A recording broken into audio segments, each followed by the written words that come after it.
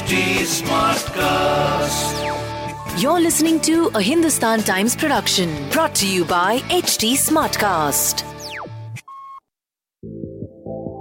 Hello and welcome to the HT Brunch podcast, the weekly companion to your printed copy of HT Brunch, where I, your host Karishma Kuenzang from Team Brunch, give you a behind the scenes of what you'll be reading on Sunday. There'll be interviews with the biggest Bollywood celebrities talking about things that matter to them. You'll also get to know a little more about the columns by Vir Sanghvi and Seema Goswami from the columnists themselves. Why should you listen to it? Well, it's one of India's top Sunday magazines. It has the best editors, columnists, and opinion leaders bringing you what's happening around town. Listen on for an additional dose of brunch. This series is available on htsmartcast.com, India's fastest growing podcast producing platform. Hey guys, how's it going? 4 years ago, YouTube sprung a song at me that I ended up listening to on loop for an hour. And I had to look up the voice behind Rockabye, which also featured Clean Bandit and Sean Paul. That's how I came across British singer-songwriter Anne-Marie, who's all of 29 and has already collaborated with musicians like David Guetta, Nick Jonas, Ed Sheeran, James Arthur, and Marshmello. The queen of collabs, who's now also releasing solo work of her own, is the HT Brunch Cover Star this week. Listen on for snippets from my conversation with the millennial about how collaborations shaped her as a musician and a person, what she thinks of fame, and how she manages social media.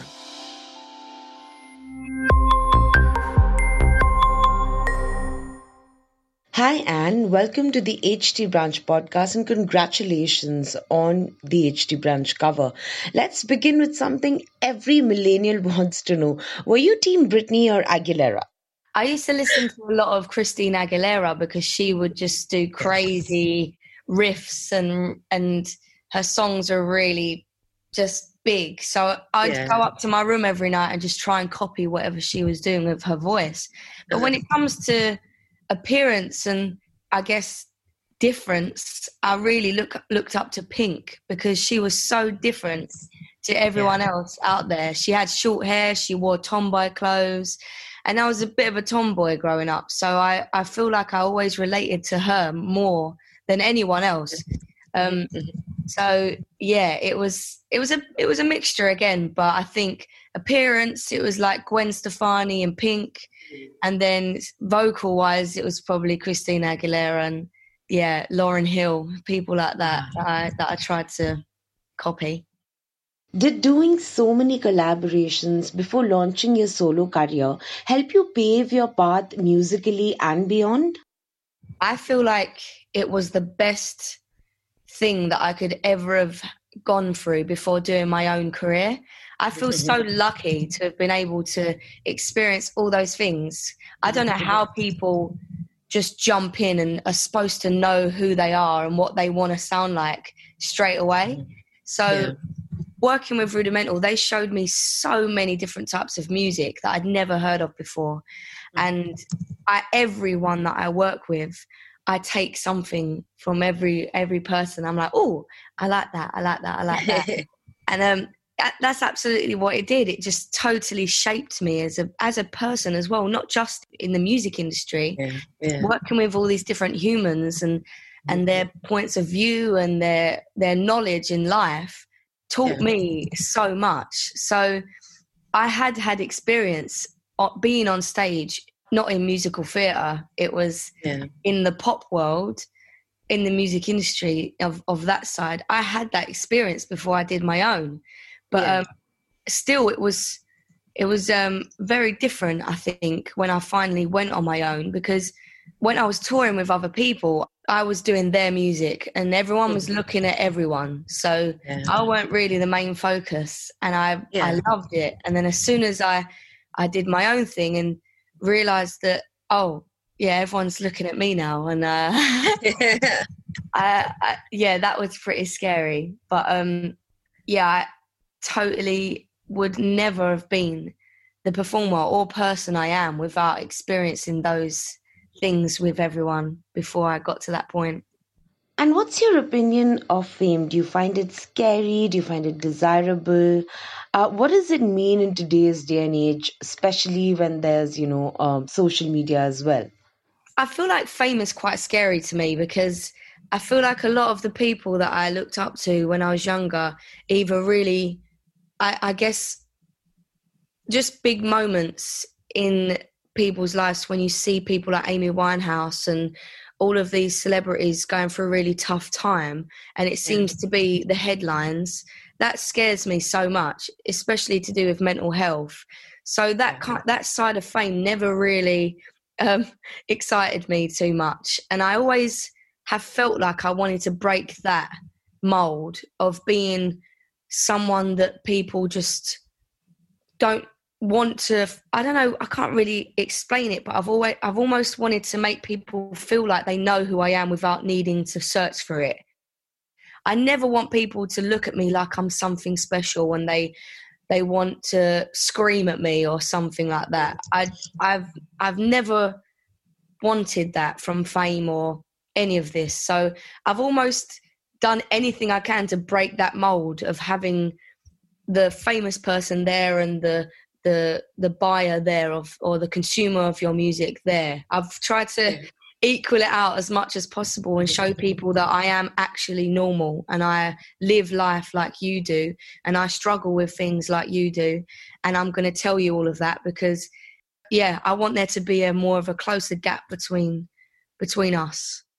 I think when it comes to, like, obviously you have a big following, so on your platform you need to basically be a role model, or I guess you can be whatever you want, but for me, I need to use it for good. So I think the pressure of that is quite scary to me because I feel like I need to be that voice all the time, even though I'm making my own mistakes in life.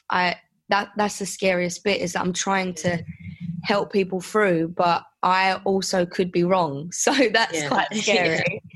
And does it bring along a certain amount of anxiety as well?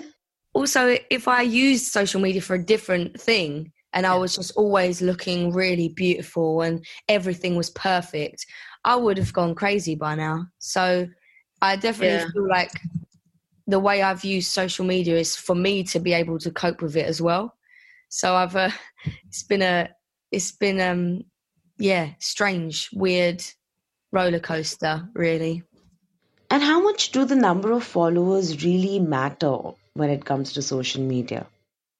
I feel like TikTok is a place where there is so much talent, yet people are unheard of, and it's crazy how many people you come across that are like better singers than me, basically. I always tell people it don't matter how many followers you have, as long as you're putting out a good message and, doing good for the world, you should do it on social media because someone will see it. Thank you, Anne-Marie, for your time, and congratulations on the HT Brunch cover once again.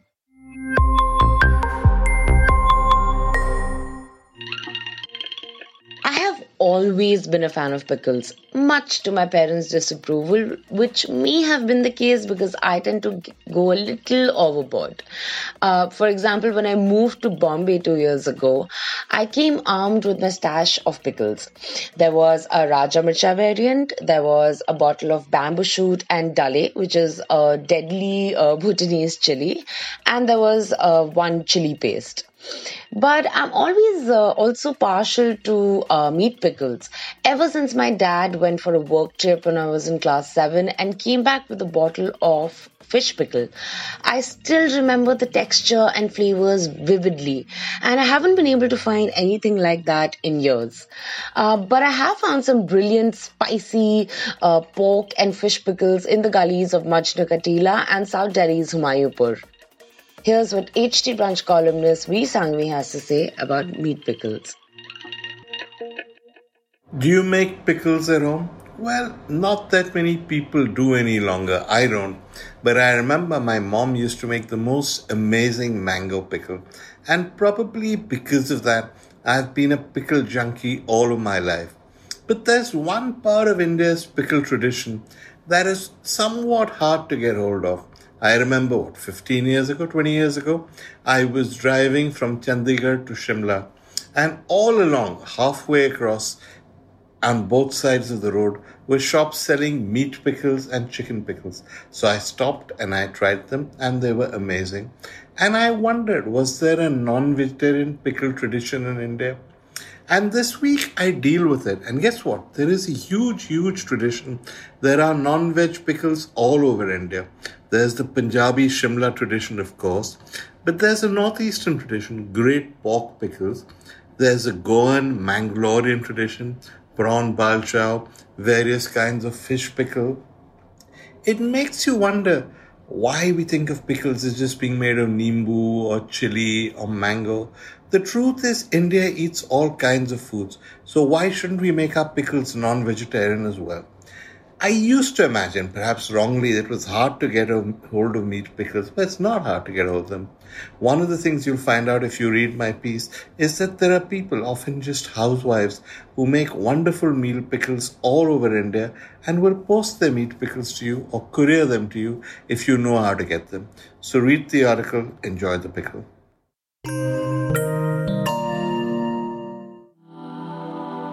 I was about 6 years old when Diana, Princess of Wales, passed away in Paris. I remember feeling heartbroken, even though I may have been too young to realize what exactly was going on. But in a few years, aided by my crush on Prince William, I dug up all that I could about Princess Diana. And having been a fan of The Crown, I was actually looking forward to season 4 of the show, already crowning it my favorite, because it has Princess Diana, of course. I even watched the documentaries on the royal family available on streaming platforms in impatience. So when I binge watched it the weekend it released, I really liked it, even though the amount of fiction in it may have outweighed the facts. Something that HT Brunch columnist Seema Goswami also points out. Here's what she has to say about the most anticipated season of the show. Much like the rest of the world, I have been binge-watching The Crown.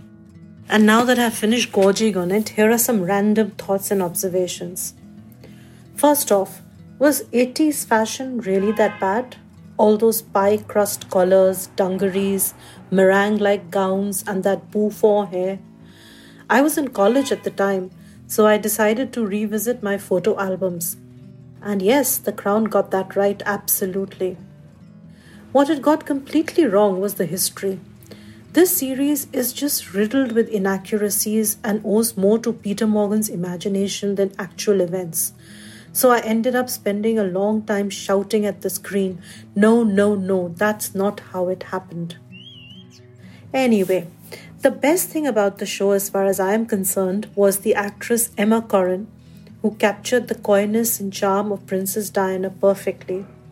Where she failed was that she didn't capture the essence of Diana's personality, which was a strange mixture of naivete and cunning. But to be fair, that's the failure of the script rather than the actress. And the worst thing about the show? Well, it was Gillian Anderson's portrayal of Margaret Thatcher.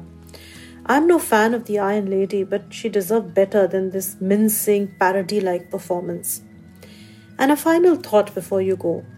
Is it fair to plunder the lives of people who are still living and could be hurt by their portrayals in some cooked-up drama?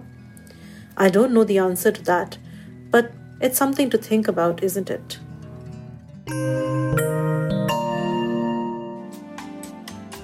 I remember when I first came across Akshay Johar. It was around 2009 and he was playing the bass with the Delhi band. I remember admiring his promising skills on the bass on stage and the girls swarming up to him off stage. Today he goes by MojoJojo and his sound has evolved significantly with the focus on an electronic vibe. We got him to sing an acoustic version of Sone, the second track from his upcoming album, which actually also features Delhi musician Taisha Kohli originally. Hope you like this version of the song that's perfect for a lazy Sunday. Hi guys, this is MojoJojo, and today I'm going to be performing my song Sone De for you. Originally, the vocals have been done by Taisha Kohli and Akshay Johar, but today it's just me singing. Don't judge me, I'm not a singer. I wrote this song and I composed this song in April when I developed insomnia because of the lockdown. So here it goes.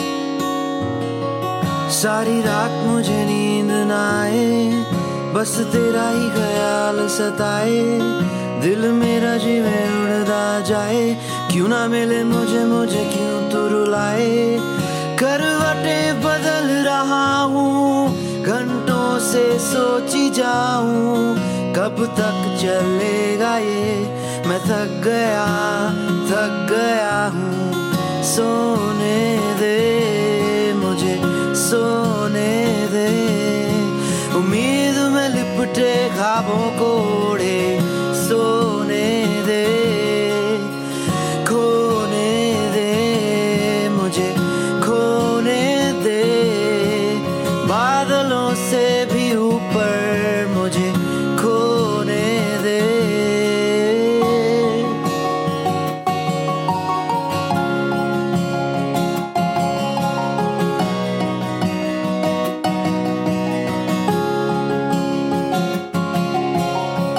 सारी रात मुझे नींद ना आए, बस तेरा ही ख्याल सताए, दिल मेरा जीवे उड़दा जाए, क्यों ना मिले मुझे क्यों तू रुलाए, करवटें बदल रहा हूँ, घंटों से सोची जाऊँ, कब तक चलेगा ये, मैं थक गया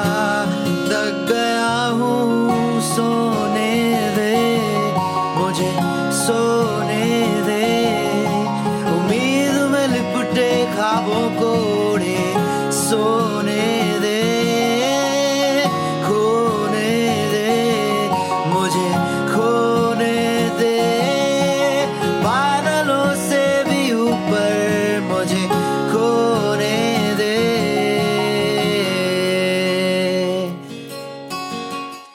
Have a great Sunday brunch.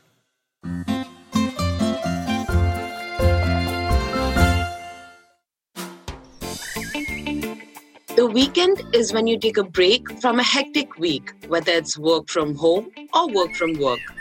It's also a day to develop perspective on things by not just consuming news, but also analyzing it by listening to different points of views and figuring out what you feel about it. We hope we've been able to do just that with today's HT Brunch podcast. Feel free to give us feedback and suggestions on HT Smartcast on Facebook, Twitter, and Instagram, or DM us directly at HT Brunch on Instagram and Twitter. To listen to more podcasts, log on to htsmartcast.com or suno naye nazariye se. I will see you back here next weekend with another dose of entertainment that keeps things real. Till then, happy brunching, guys.